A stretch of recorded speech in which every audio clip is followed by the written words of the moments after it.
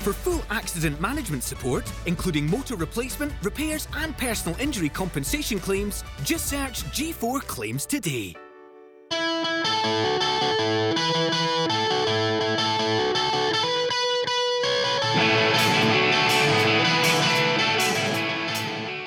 Hi and welcome to this week's episode of the DW podcast.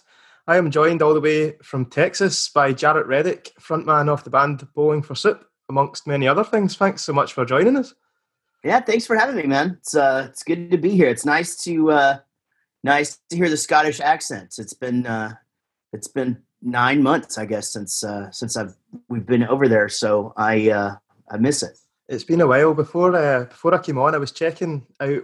I mean, for those that know me and knew me as a teenager, they would know that Bowling for Soup were my favourite band growing up for many years. And I had a look earlier to see the first time that I went to a Bowling for Soup gig. And believe it or not, I don't know if you remember this one because you've been over so many times, but it was 2002 in the Glasgow Garage on Sauchiehall Street. And it must have been just after your album Hangover, Drunk Enough to Dance came out.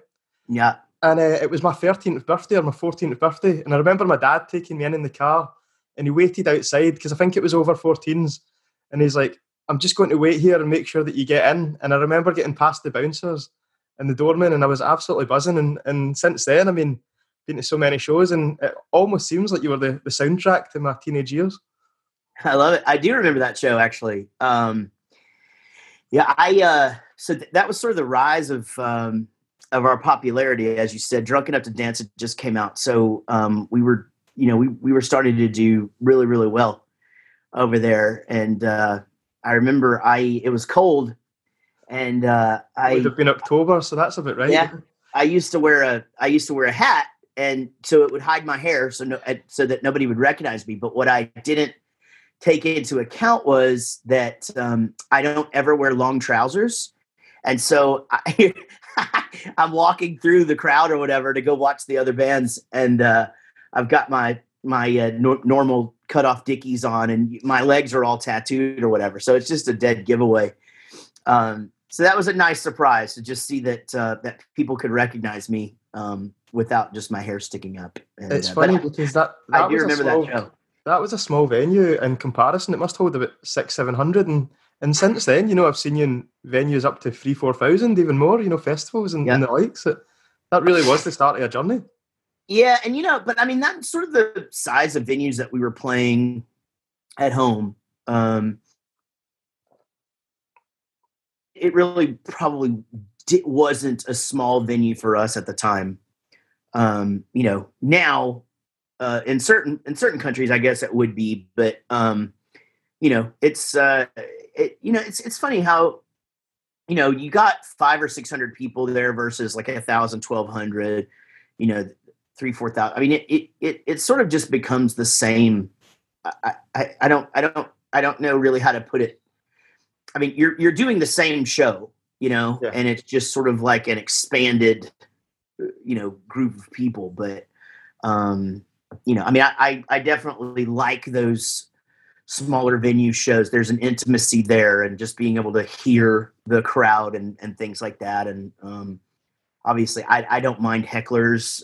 To me, that's just fuel for my comedy. So you get a little bit more of that in the smaller venues. But yeah, that was a great time. I mean, for us, it was, the bit song had done so well over there, and then Girl the Bad Guys Want came out, and it just blew up and was doing super well. We were actually, we had only done 2 tours over there with other bands before we did our first headline tour. So, we were very, very fortunate that we caught on so quickly. See, when you're growing up in somewhere like Texas, so for me, I'm from just outside Glasgow, quite a small town in Scotland, and I think I see Texas as such another world.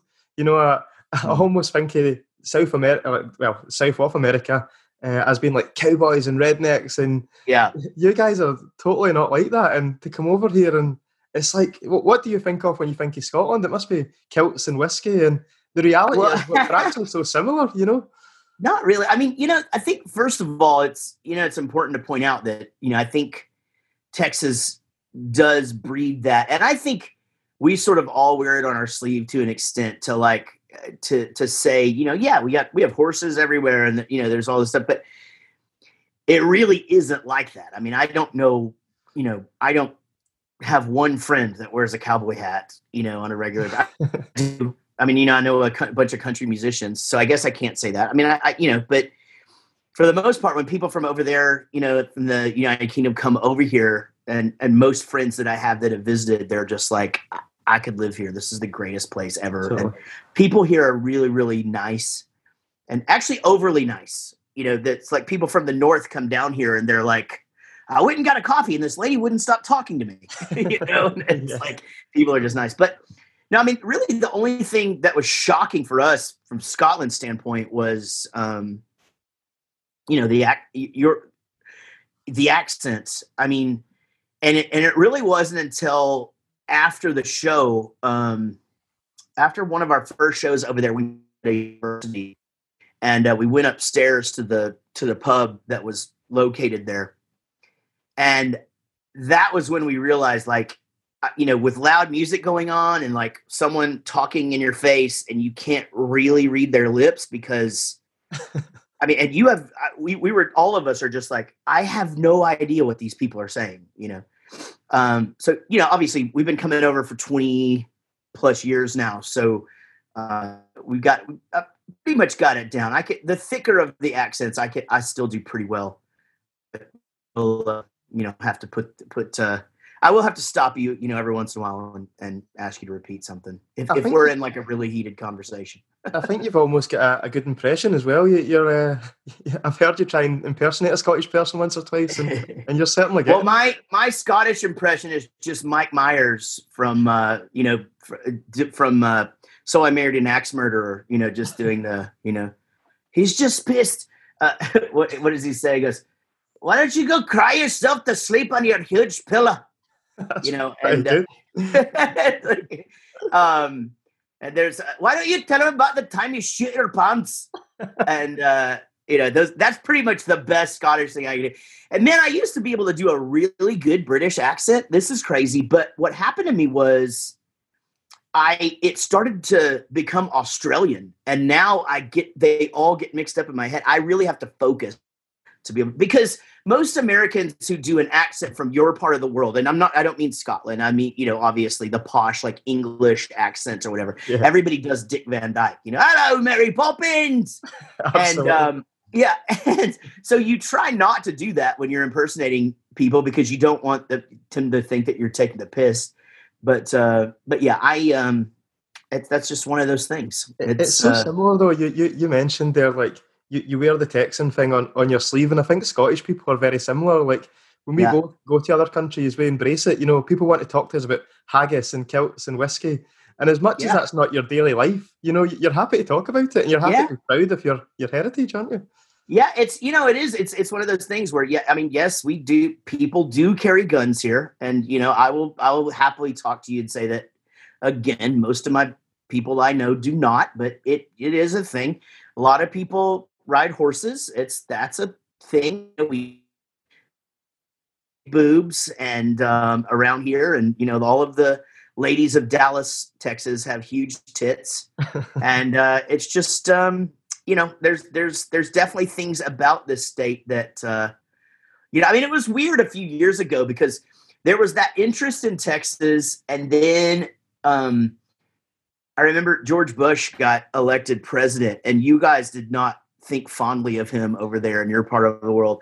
And so everything was just about George Bush that we got asked about all the time. And we're just like, I don't know anything about that guy. You know what I mean? Like, whatever.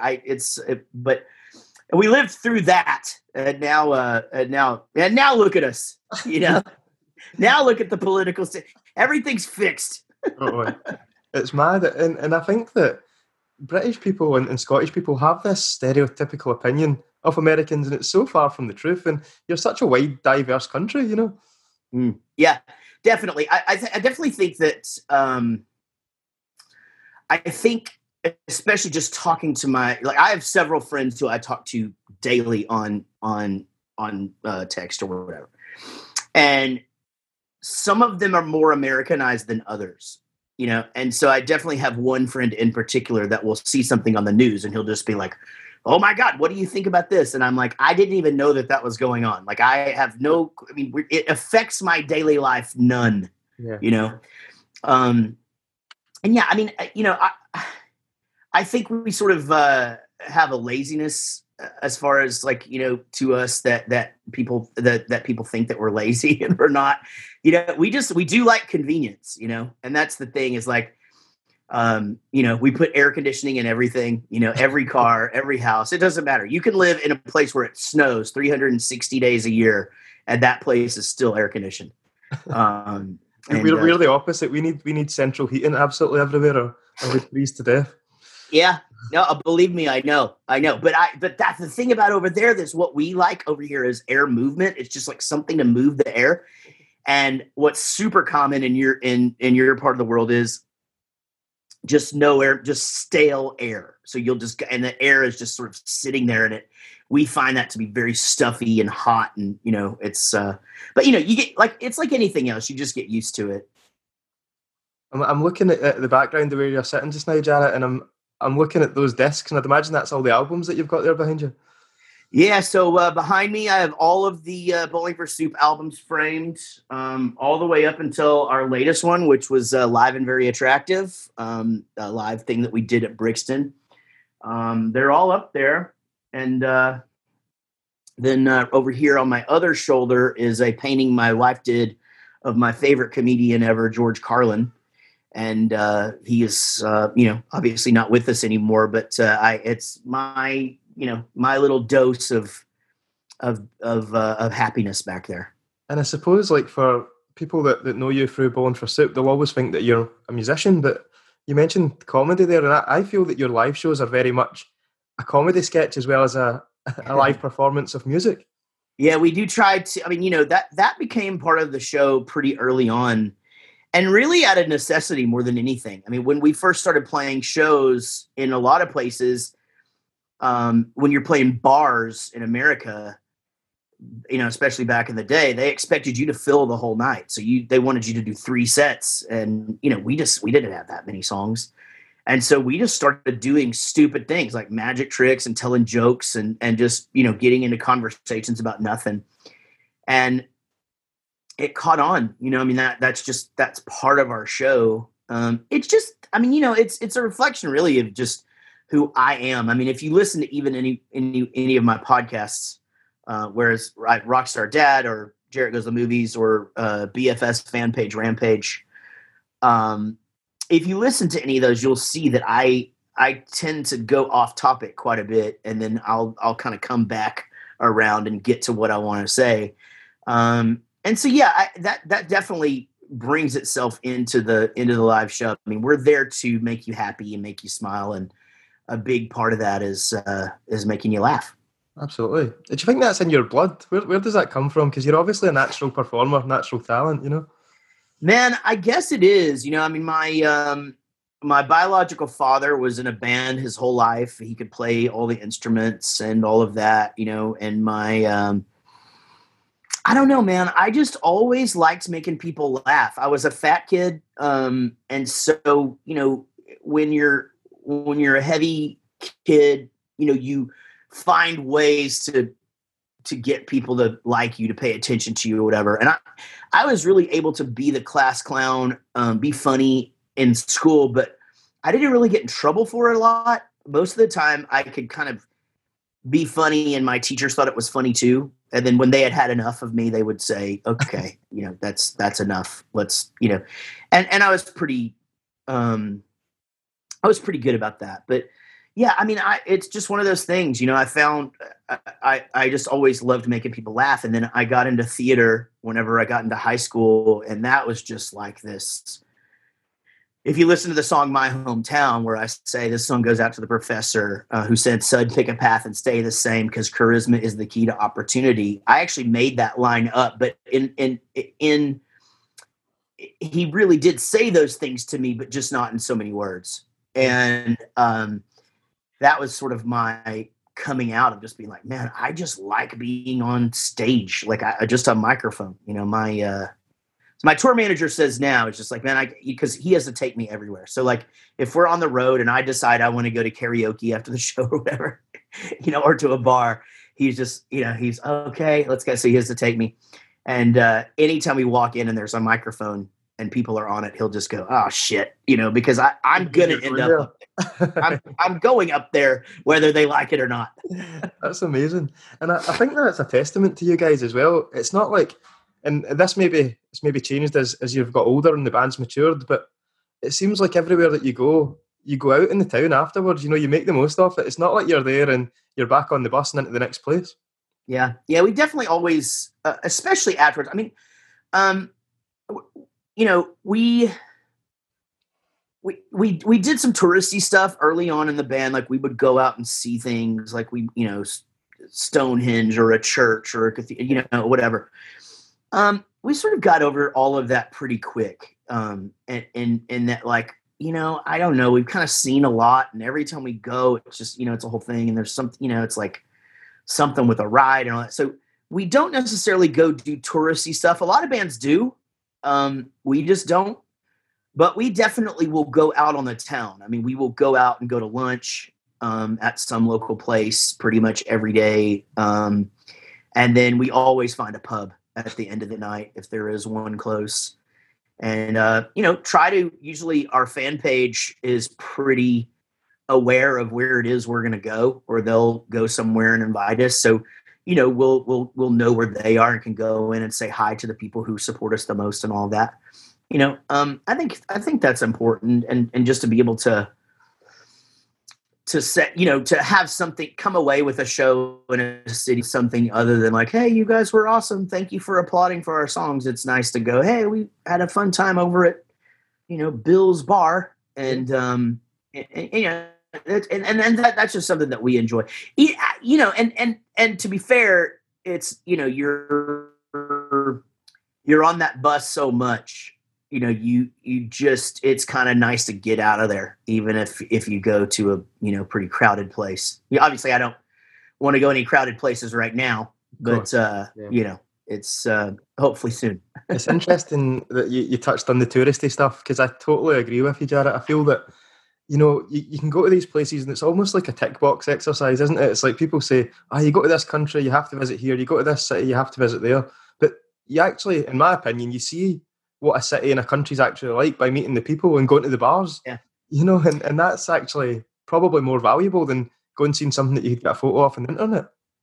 Yeah, we had a guest on Rockstar Dad recently, a musician who just basically took his family, sold everything, and they just went to different countries for 2 weeks at a time. And they lived in Airbnbs, and they didn't go do touristy stuff or eat out. They went to local grocery stores, and they went, and it's just, that's the editing yourself. You can go there and do that. I mean, it's hard to do that when you're only in 18 hours, but you definitely, it's fun to go out and people, I mean, obviously we're pretty lucky in that when we're very recognizable, at least Chris and I are very recognizable. And so when we go anywhere, and especially after a show in a city where there's a bunch of people that were just there to see us, people are really nice, and it's nice to have people buy you a beer and you can sit and chat with them about that, and and the bar is usually happy that we're there and that kind of thing. So, that's definitely a nice part of the whole, existence and touring and stuff like that. Do you think, I mean, you guys have been going for how many years now? Maybe 25, 26, 7 years? 26, yeah. It's about 26 and a half now. Do you think that, that social aspect and sticking together and going out and having fun has kept you together? Because you must have seen so many bands over the years that have came and gone, released albums the same time as you done Let's Do It for Johnny or Drunk Enough to Dance, and have just disappeared. And yeah, I know you guys.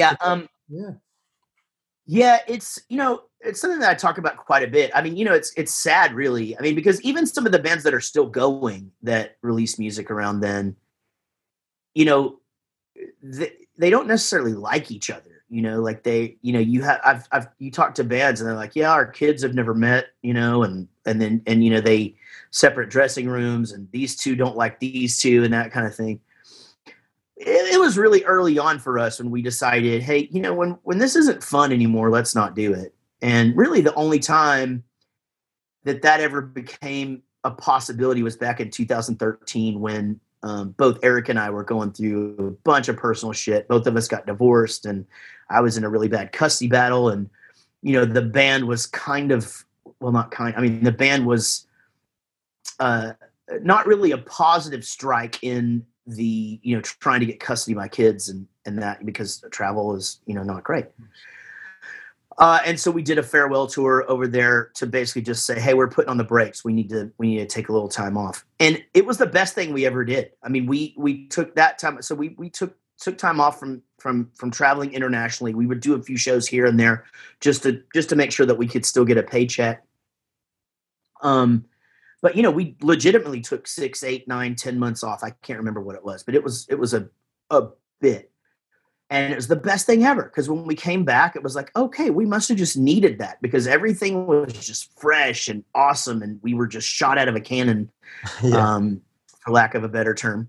And, it's been like that ever since. I mean, even with, Eric leaving the band, he's gone on to do what he wants to do. And Rob has been such an amazing addition and energy to our band. It's like we're just kind of refueled all the time.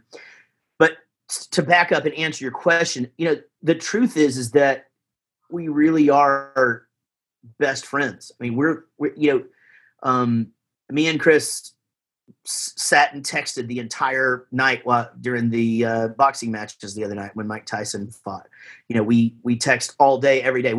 And our crew are the same. Like, we have a whole text thread with crew members who are current and past. Brilliant. And we talk all day, every day. Somebody's talking, because, we're a family. Yeah. And we treat our crew the same as we do ourselves. If we get something to eat, they get that. And if you want to invite us to a bar and you only have 4 places available, then we're not going to go. We need 9. And that's the way it should be. So, yeah, I mean, I think that's a big part of it, is just the family atmosphere that we've managed to create and keep. And, guys that go off and work for other bands always come back, because they're just like, there's just no organization like this. And, I love that. I mean, Chris and I have been in this band 26 years. Gary's been in 22, I guess. Rob, 2 or 3. And it's the happiest I've ever been right now. So, I don't really see anything.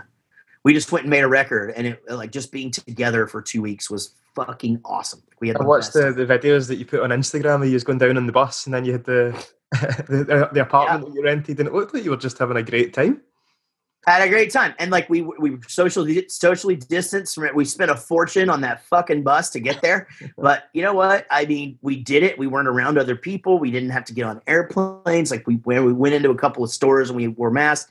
Then we get to our we have our own house, and we go to the studio, and there's nobody else allowed in there. And it was just great. We took the bus back, and next year there'll be a new record, and we're super proud of it. So, but honestly, that record exists because we wanted to hang out. I'm not kidding. Like, it was literally like COVID hit March. We start canceling this show. All the shows are canceled, and we're hanging out on Facebook. And I'm just like, fuck this, man. We got to do something. Let's just go make a record. We're coming. Rob had just been in a studio up near his house. And so I was just like, all right, fuck it. We're going. Gary, how many days can you be gone? And that's how many days we'll be gone. Yeah. And we went and did it. Does that change as you get older? You mentioned kids there, and obviously you've got a family. And I suppose that touring and recording must take its toll. And I suppose you must have to think about that a bit more than you did when you were younger. Yeah, it's funny because there's so many bands that we talk to now that are getting into it. I mean, and it's probably our age. It's probably that, bands that we've grown up with, and who have been doing this as long as we have. Everybody's having kids, and everybody's got families, and that kind of thing. So yeah, I mean, it was rough for me because I had kids really early. 2003, so right when the shit was really crazy, and so it was hard for me not to miss things, but I did the best I could. Now that I have an 8-year-old now, and then Gary has a little kid, we just try not to be gone for more than 10 days at a time, and then once you're home, you try to make sure that you're home for a month or so. Yeah. And so, I mean, and you could see that how our touring has changed. I mean, we used to do legitimately 3.5, 4-week tours of the United Kingdom. I mean, we would be over there for a month, and now, we'll come over for 8 or 10 days and try to cover as best we can. And, it sucks because there's places that you don't get to go to. And I know those people are disappointed, but you just gotta, we've got to be home. And so, it's just not as easy to be gone as it was back in the day. I suppose in that kind of industry, as much as you're away for a while, and something that this pandemic's maybe showed people is when you're home, you actually probably get to spend more time with your family and your kids because you're there all day, every day. Well, that was the thing that I used to say all the time back when I traveled a lot. The thing is that sure, I was traveling and we were doing a lot of shows every year, but when I was home, I was home. So I was at the bus and I was making their dinner and putting them to bed. And what I would say to anybody who would ask me about it, I would say, my dad sold cars when I was a kid. He went to work at 9:00 and came home at 9:00 at night. Like, that was about when I went to bed. I never saw the guy. Like, the day that he was off was Sunday. And like, sometimes we did something together as a family, but really for the most part, he was exhausted. So literally, I didn't see the dude for years. And so, that is one fortunate thing about this business. And, it's funny. We did do you know the band Cheap Trick? Don't think I've heard big band from here called Cheap Trick. And I did an interview recently with the guitar player, but also his 2 adult sons, who are both also dads, for my Rockstar Dad Show podcast. And it was cool to hear their perspective. They were like, yeah, he'd be gone for like 6 months, but you'd think he'd come home and he'd want to sleep for a few days, but he was up before we were cooking breakfast, and I was just like, that's the way you got to do it. That's amazing. You got to be there and be present. And so I don't think any of my 3 kids would tell you that, that I missed anything. I mean, I think that they would say that they probably missed me sometimes. Yeah. But yeah, I mean, I made sure that, and I do make sure that when I am home, I'm present. So, but yeah, my 8-year-old, I've been home since March. Like, he sees me every day. I think he's going to be pretty bummed out, the first time I leave for an extended period of time. Tell me this, Jaret. I don't know how I'd explain it to people in Scotland who do not have a clue what Chuck E. Cheese is, but having an 8-year-old son and being the voice of a cartoon mouse, how would you explain it? Is it probably the equivalent of a similar to McDonald's, KFC type chain? No, it'd be closer to like what you guys have. Like, let's say like in one of your like nicer bowling alleys, how you have like the games and stuff, and like you can win tickets and redeem the tickets for prizes and stuff. That's pretty much what it is, but it's for littler kids. Skee ball. Do you know what skee ball is? No. Okay, skee ball. You roll the ball and it goes into a hole and you get points for it. You try and get it in the middle almost. Yeah. Yeah. Okay, that kind of thing. And then games that give you tickets and those things. So basically there's 550 of those in this country. Amazing. And they're big. It's a big pizza chain that has this other element of it. And used to, back in the day, all of the restaurants had these huge animatronic characters that the curtains would open and the band would actually play songs. And no way. He or animated and things like that. They've toned that down a smidge, but it's like where you take your kid to have a birthday party. Yeah. And that kind of thing. And it's so for me, it was super nostalgic because I loved Chuck E. Cheese when I was a kid. I went there all the time. My grandma took me every single time I visited her, sometimes twice. And, to be able to get a gig like that, it'd be like a smaller version of like Mickey Mouse. He's like a mascot of this chain of restaurants. Sure. And I mean, for having an 8-year-old kid, that must be pretty cool. Or is it Yeah, like, yeah, because my other two are older. My oldest two are about to be 18 and 15, and I've been Chucky for about 8 years. So, my youngest son thought it was pretty cool, or my oldest son thought it was pretty cool, but really my youngest son has grown up his whole life with me being Chuck E. Cheese, and but it's really cool. We still go from time to time. He still does that. He goes up and dances with the mouse, and you hear my voice over the speaker and stuff, and he's into it. Like it doesn't ruin it because it's me. yeah. I think that's really cool. I mean, I can imagine him being at school bragging to his mates saying, "Yeah, that's well." And the older two had Phineas and Ferb, so that was their whole life. I was on Phineas and Ferb and doing that theme and playing a character on that show and stuff. So,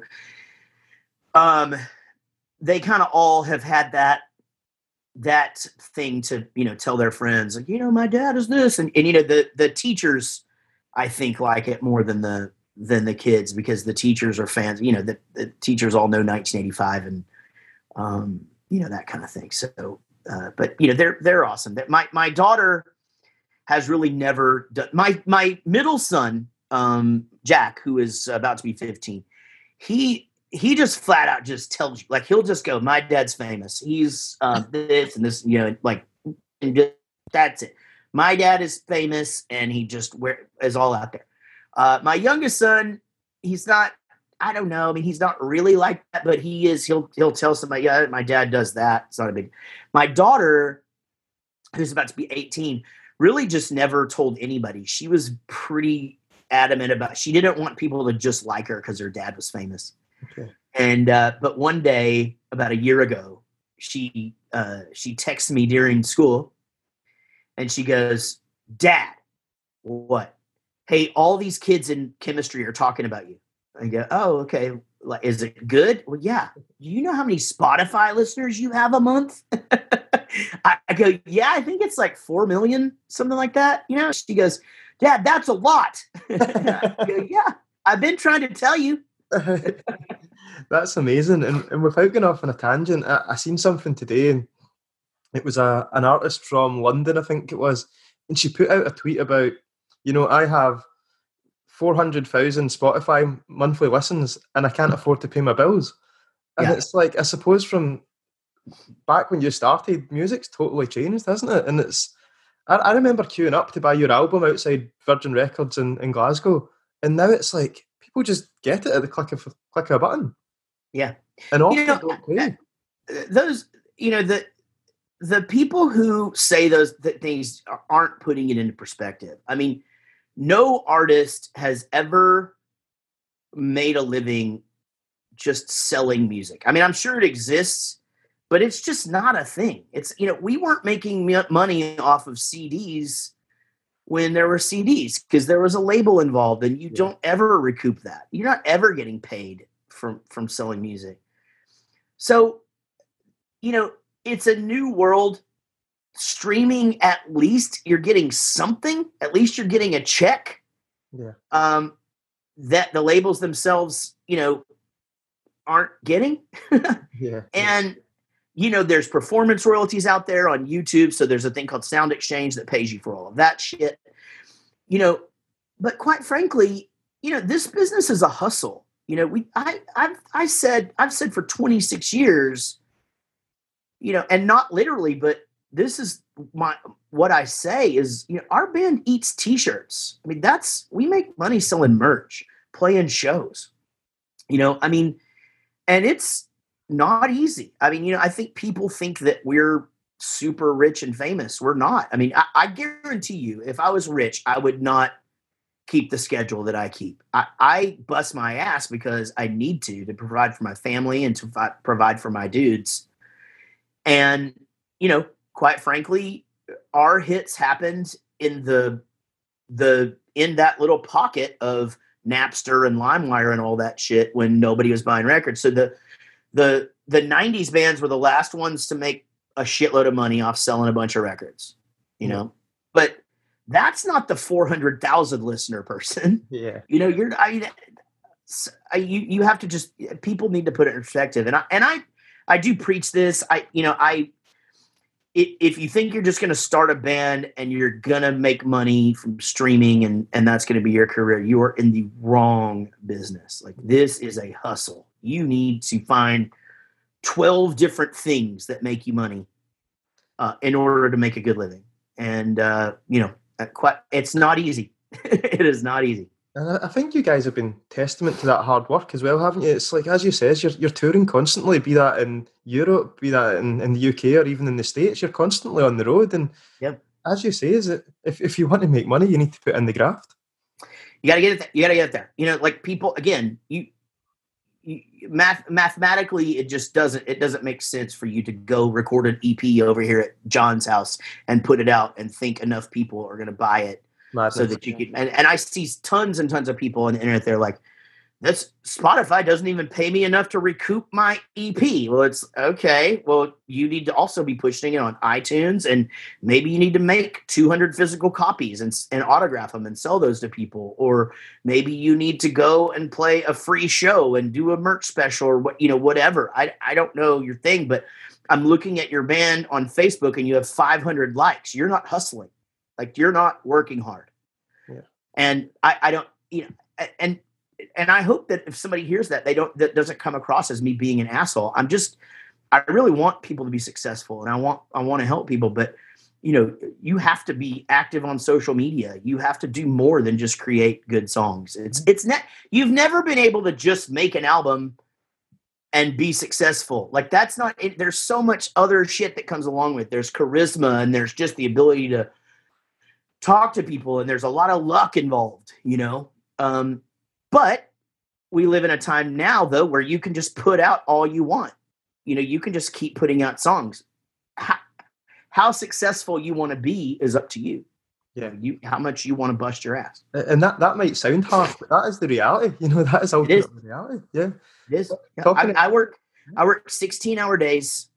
I do so much shit that my wife will just go, "I had no idea you even did that." And I was like, "I did that 8 months ago." Like, I had a Christmas song. I just released a Christmas song today. Me and Kelly, Jaret and Kelly is one of my other bands, just released a Christmas song. And, my manager was like, "When the hell did you do this?" And we did it last week. Like, I hustle, and, that's just it. It does sound harsh, but honestly, it's just something to where people need to know. Like, again, you can't half-ass medical school, Like, if you're going to go to medical school, you got to fucking go and mean it, Yep. And it's the same thing with being an artist. Like, you have to pave your own way. Talking of hard work, how many shows was it you done during that initial lockdown? Because you were almost doing one every night, weren't you? Yeah, I did over 100. But I did 50-something on my social distance Stage It tour. And then I did a bunch of charities. Basically, I said yes to everything to keep myself busy. So I did a bunch of charity shows and just basically appearances on emo night. And, I did, songwriting things. But I did over 100 shows. And then I took a break for Bowling for Soup's live stream. But I'm about to pick back up. I'm going to do probably do one later this week, and then I'm going to plan a family-friendly Christmas show where I can do some Christmas songs. That's amazing. People can watch with their kids, and I won't swear too much. It's funny because you do have that mixed audience, don't you? Like, when you can use some sweary words and when you can be a bit rude, and then you've also got the kids that'll be more than happy to tune in. Yeah, we have to sort of, you just have to know what you're going to get. Like, I think that there was a time, maybe around the time Phineas and Ferb got super popular, where people were bringing like little kids to our shows, and quite frankly, we are not family friendly. Like, if you see us in the United States at like a fair or something like that, we'll be PG-13. We'll be, we won't be that dirty. But if you're coming to see us at like our show, in our world, and it's gonna be dirty. And quite frankly, that's the kind of entertainers we are. That's the band we are. And most, 99% of the parents are like, "Yeah, we know, we listen to you anyway." It's not something that they don't hear on TV. So just have at it. Have you ever seen, you must have seen this over the years, that there's now parents out there that came to watch you as kids that now bring their kids? Yeah, I'm 3 generations. There's grandparents now that had brought their kids, and now that kid has a kid, and you'll No have way. 3 generations in there. It's it's crazy. Must make you feel old. No, I mean, it's funny. I get that a bunch, and I don't. I mean, I know 26 years seems like a long time, and I know that when I know that my at least my age is not young, but I don't feel old. Like to me, it's more of just like a testament to what we've accomplished. When somebody's like, "Man, I'm gonna make you feel old. You were my favorite band in the 7th grade." I'm just like, I think that's fucking dope that you're still coming to see me Yeah. after this many years. And if somebody brings their kid and like, "Hey, this is my dad, and he brought me to my first show, and this is my son," it makes me feel like, holy shit, like this is fucking great, and we're something that these generations have in common. And that's a big, big thing for Bowling for Soup. Early 2000s was parents bringing their kids to shows and saying the parents would come up to, I mean, this was every day and just go, "I just want to thank you because until your band, I had nothing in common with my child. Like we agreed on nothing. We did nothing together. And now we go to Bowling for Soup shows together." And that's where we found our common ground. That's special, isn't it? That is special. Yeah. I mean, we sing about beer and farts and girls and the beat is fun and we're funny. And so, what's not to like as a family? It's funny because I started this podcast saying, must have been 13 and my dad was waiting to make sure that I got in. And then I came to see you last year in the academy in Glasgow, and my mate Connor was doing tattoos in the West End, Bowling for Soup tattoos. You guys were there. Yeah. And then we were all out for a beer after it. It's like, that is a journey in itself. And as you said, it's really special that the same people are still coming along and enjoying themselves. Yeah, for sure. Yeah. I mean, I feel like we, our songs are part of people's lives. I saw it online yesterday. I follow a girl from a TV show, and I saw her having a conversation with another fan of hers where the girl was like, "Do you know that Jaret likes your show?" And she was like, "Yeah, he follows me. It's fucking crazy," that kind of thing. So, yeah, it's, I forgot what we were talking about. Actually, I just lost my I was just saying it's really special, that people have had this journey from being kids all the way to adults. And yeah, totally. Yeah. And that was that thing. It was just like, yeah, I used to listen to this in the car with my mom, and it's definitely very special. What does the future hold? I know that you are coming over here next year. I don't know if you're doing Scotland. I know you're doing the seaside towns, and it's funny. We are not. So we're doing the South. So it's complicated because of COVID. I mean, we had just done a big tour back in February. So we did major cities back then. So what we always do is we do a major city thing, and then we come and we do some smaller markets, and then we come back, vice versa. And that's pretty common, I think. But that tour was supposed to be happening right now, and it's not. So we basically moved that to May. It kind of worked out to where we're just along the sea. So I was just like, fuck it, let's call it, Surf the UK. Yeah. And I don't know that we've ever been over in May. If we have, I know we've been over in April, but it'd be nice to be over there where it's not freezing cold and raining every day, You can wear those dickies and not feel bad about it. Exactly. Right.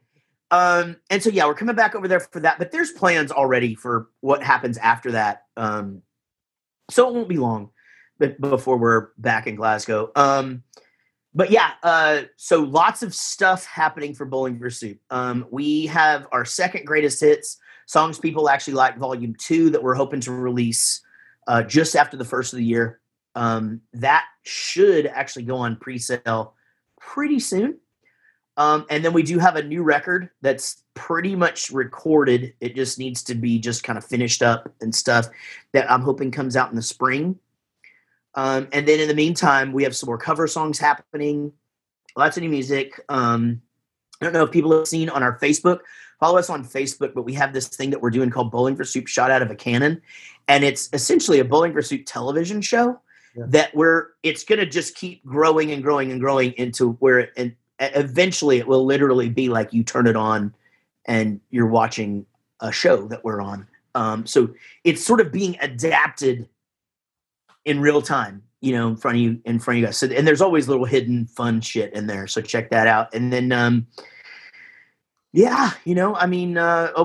actually be working on another live stream too before long. That'll probably happen before we head to the UK. So something next year. And, I'm super stoked. I mean, I miss the dudes. And in fact, we're doing a hang tomorrow night, and I'm excited about that. It must be quite strange when you're together so often, and now you're only seeing each other online and on Facebook and hanging out. But listen, it won't be long until you're back together. Yeah, definitely. I mean, it's Rob is newly married, and he's got his brother up close.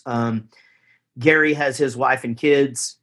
I've got my wife and kid, and I've got my own and kids, and I've got my own little bubble here where people that we only see each other.